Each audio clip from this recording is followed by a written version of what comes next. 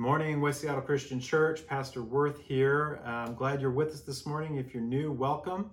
If you're not, welcome back. We're going to jump right in. We're in our third week of our new series called Epic Story, and we are looking at what God is up to in the narrative of Scripture following our last series that took us through the Passion of Christ in his last week before his crucifixion. And last week, we relished the fact that God didn't just call us good, he called us Tov Meod. He called us really good. And when you look at what the tale of what God is up to, he changed the trajectory. He changed the narrative of what this enslaved people were all about. They were in slavery for 400 years. All they had known were gods that were upset and frustrated and angry, and who sent a very clear message. You are not enough. So we have to be appeased. That's the message they sent. You haven't produced enough. You don't measure up. No matter what happens, your sacrifices will never be enough.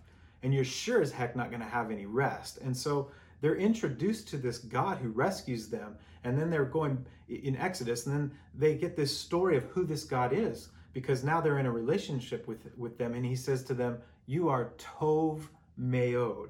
And so it might seem, if you're new to this story, that the rest of the journey that this group of people is on is just going to be smooth sailing from here on out. Question: how many of you, after me telling you last week that God said you were Tov Meod, how many of you just had a completely unfrustrating, perfectly conflict-free, nothing went wrong, easy week? Right, none of you. Like nothing bad at all happened to you, right? But this week, in the epic story that's unfolding, we're going to sit still for a moment and talk about something completely different, because even though God isn't angry, and even though he said, you are more than good, you are exponentially better than I could have possibly imagined, there is still something that happens next in all of our lives, and that is brokenness. And we need to talk about that for a little bit. If you look in the Bible, whether it's old school like this, or whether you're looking at it on a device like this, or jumping on your computer, it probably has a heading in the section that we're going to read today in Genesis chapter 3 that simply says, the fall. And traditionally, when you come to this section in the plot, if you've been in church for 20 minutes, you come to this section and you're just told this is what happened. Instead, what I want to do today is step into the worldview and mindset of how the people who first heard this and the people who first read it would have looked at it. And the question I think they're asking is, why is there a fall? Why is there a fall? Why is this happening to us? And so we're going to jump into the key text in just a minute. I want to start right before Genesis chapter 3. Turn to Genesis chapter 2 and look at the 25th verse. Now, this might seem like an odd place to start, but I want you to hang with me for a minute. Here's what it says in Genesis chapter 2, verse 25. The man and the woman were naked, and they felt no shame. Here's the question that comes to mind. Can you imagine what it would feel like to feel no shame? Like ever. Could you imagine what that would be like?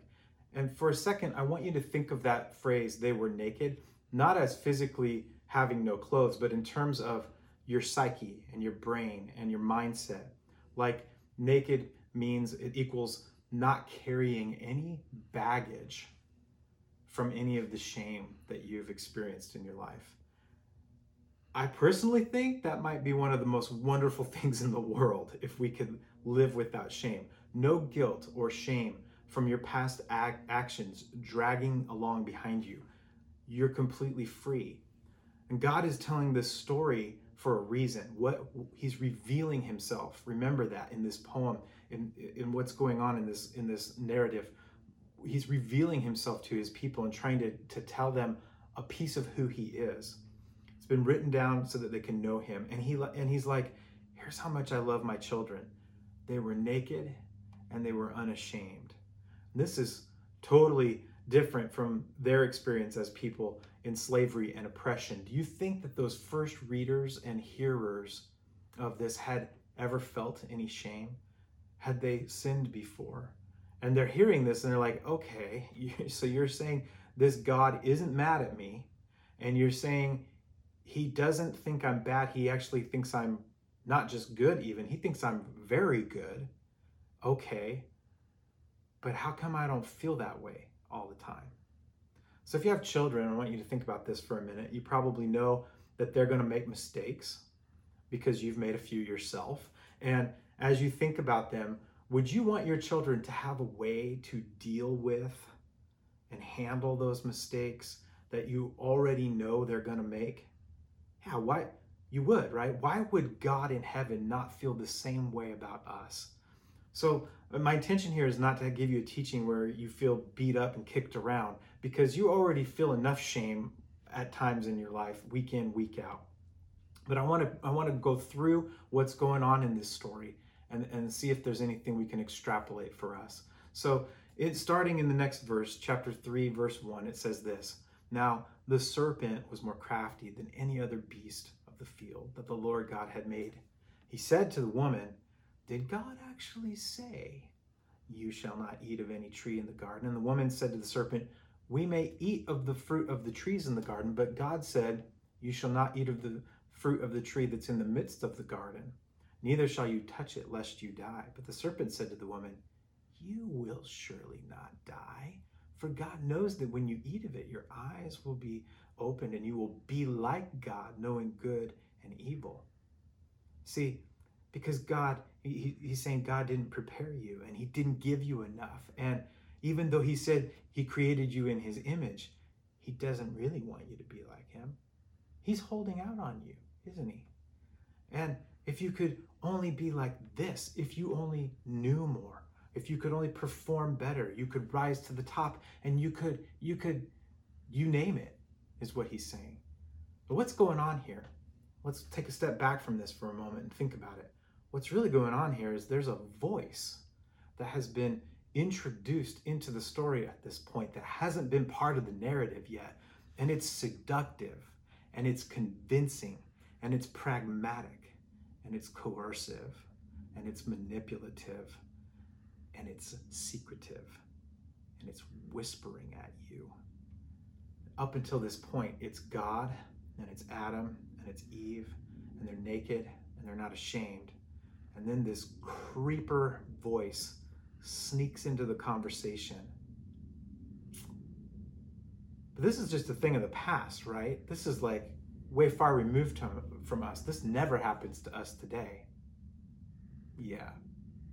So let's move on to verse 6.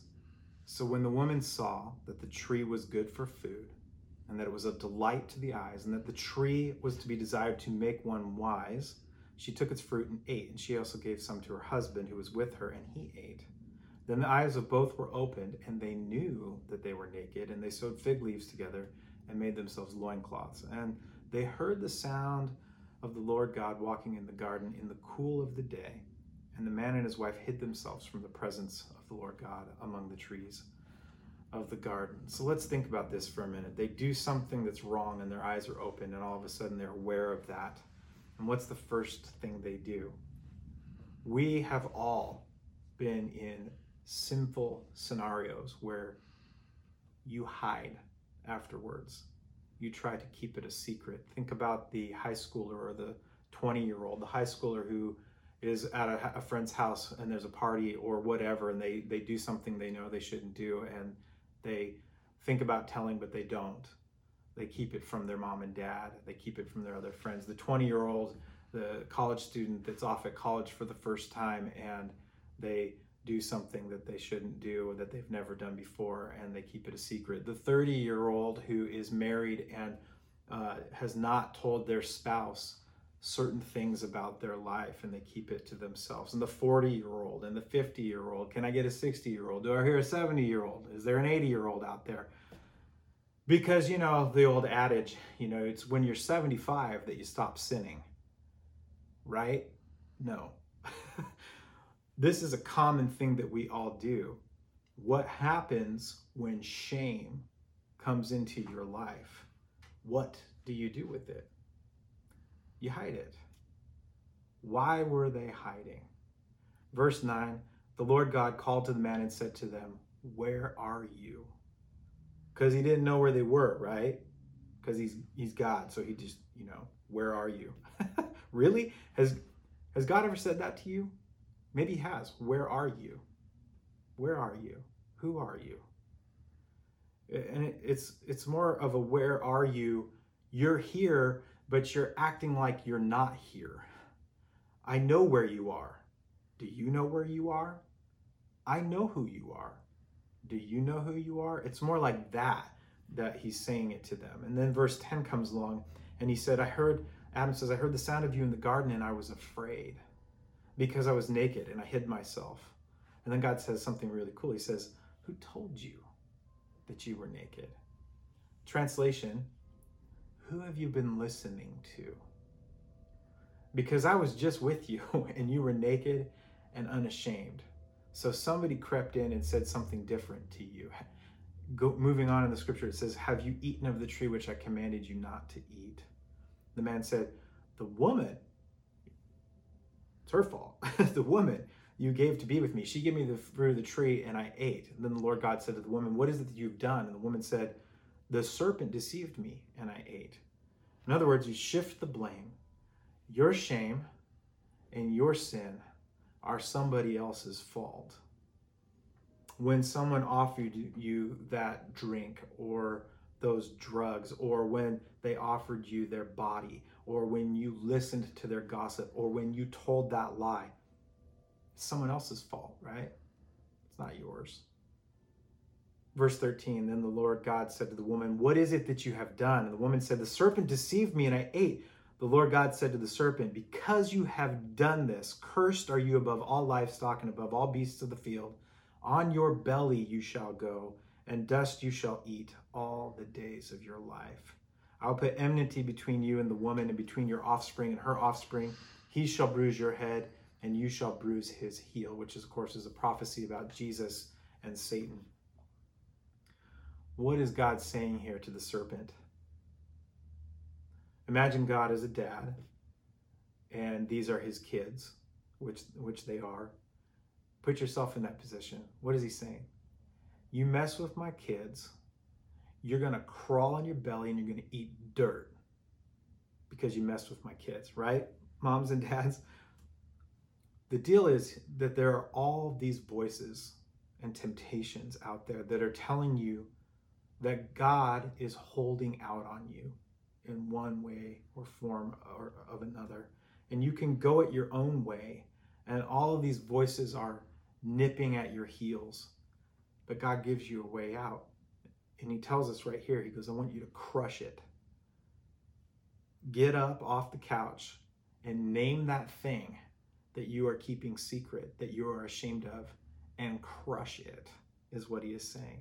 I want you to think about this because you know what's going to happen this week. You're going to have voices that are going to try and keep your focus off of God. And you'll have to identify those false voices. And then you'll have to crush them. All right, so I know most of you are just sitting at your kitchen table or you are sitting on the couch, and I want you to do something different. You know, normally if we were in church, in the worship center, you know, there'd be points in the service where we have you stand up, especially when we're singing and that kind of thing. But I'm going to have you stand up right now. Nobody's going to know if you actually do it or not, but I'm trusting that you will because I want you to participate in this with me. So I want you to stand up, and I want you to take a practice stomp when I count to 3. So here we go. 1, 2, 3. Crush it. All right. I'm going to give you a practice voice, something that we all struggle with, or some things that maybe you struggle with and some things that you don't, but some of you are going to and some of you aren't. And what I'm going to say the thing and whatever it is, and then I'm going to say 1, 2, 3, and then crush it. And I want you to stomp, okay? Because you need to have this mindset of identifying whatever it is, this voice that's speaking to you, like that serpent was. And you need to become practiced in crushing it into the ground, okay? And so this physical reminder, I hope, will help you, okay? So here's the thing. Let's start with this one. You're not good enough. 1, 2, 3, crush it. All right. You're too fat. 1, 2, 3, crush it. You're too skinny. 1, 2, 3. Crush it. You're not smart enough. 1, 2, 3. Crush it. You should try these drugs. 1, 2, 3. Crush it. You're not good looking enough. 1, 2, 3. Crush it. All right. There are a lot more, even more serious ones than those. And for some of you, those things might be very serious voices in your head right now. The deal is you know what the voices are for you. I want you to think about the biggest lie that you've ever been told about you, pertaining to you, whether it was you that told it to you, or it's from when you were really young or whatever, and it just won't let go of you. The whispering, that creeping voice that you believe. Maybe you used to believe it, maybe you still do, but you have the power that through God's Spirit to crush it out and get rid of it. And you also have the power to have other Christians come around side you and help you in that eradication of whatever it is. We're about to take communion together, and we do this every week to get together, and I love that because it just brings it back to Jesus, to the He. You know, it says He in the text. He is going to crush the enemy's head. He is going to crush out those creepy whispers. And so it's good to come to this table each week. Listen, you get to choose what the voices are that you're going to listen to. You get to choose the filters. What is drawing you closer to God and what is pushing you away? What voices do you need to crush in your life? What areas of your life are you hiding in shame? Is it a light burden to bear? If you could let go of your shame, what would be different in your life? How would you walk differently? And if you've never been able to do that, Jesus is the person who can do that for you. He can take these things away and he can empower you to crush them. If you did not have this shame in your life, who could you influence? How would you be able to love differently and more abundantly? Hear me now. You don't eradicate shame one time in your life. It's not one and done. It's cyclical. It keeps coming back. And you have to remember how to crush it again. You have to remember the tools that are at your disposal that have been given to you by Jesus, the people around you who care for you, who will help you eradicate these things in your life, because shame does keep coming back. I want to end with this because I think that this beginning text from Genesis is on Paul's mind later when he's writing to the Romans. And in Romans chapter 8, it's one of the most famous verses, sections of scripture in your Bible. It says this, and we'll just end with this as a message of hope. God believes you're a tov meod. He's not angry with you. And he is mad that this has happened, that these things have happened and that there is shame now in our life. And he wants to help us crush these things. So take this promise as you go this week. It may be a blessing to you.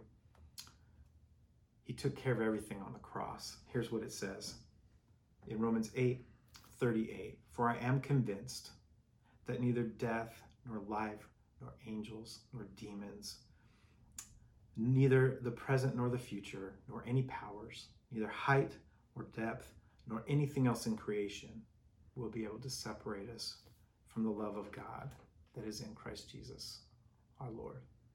Amen.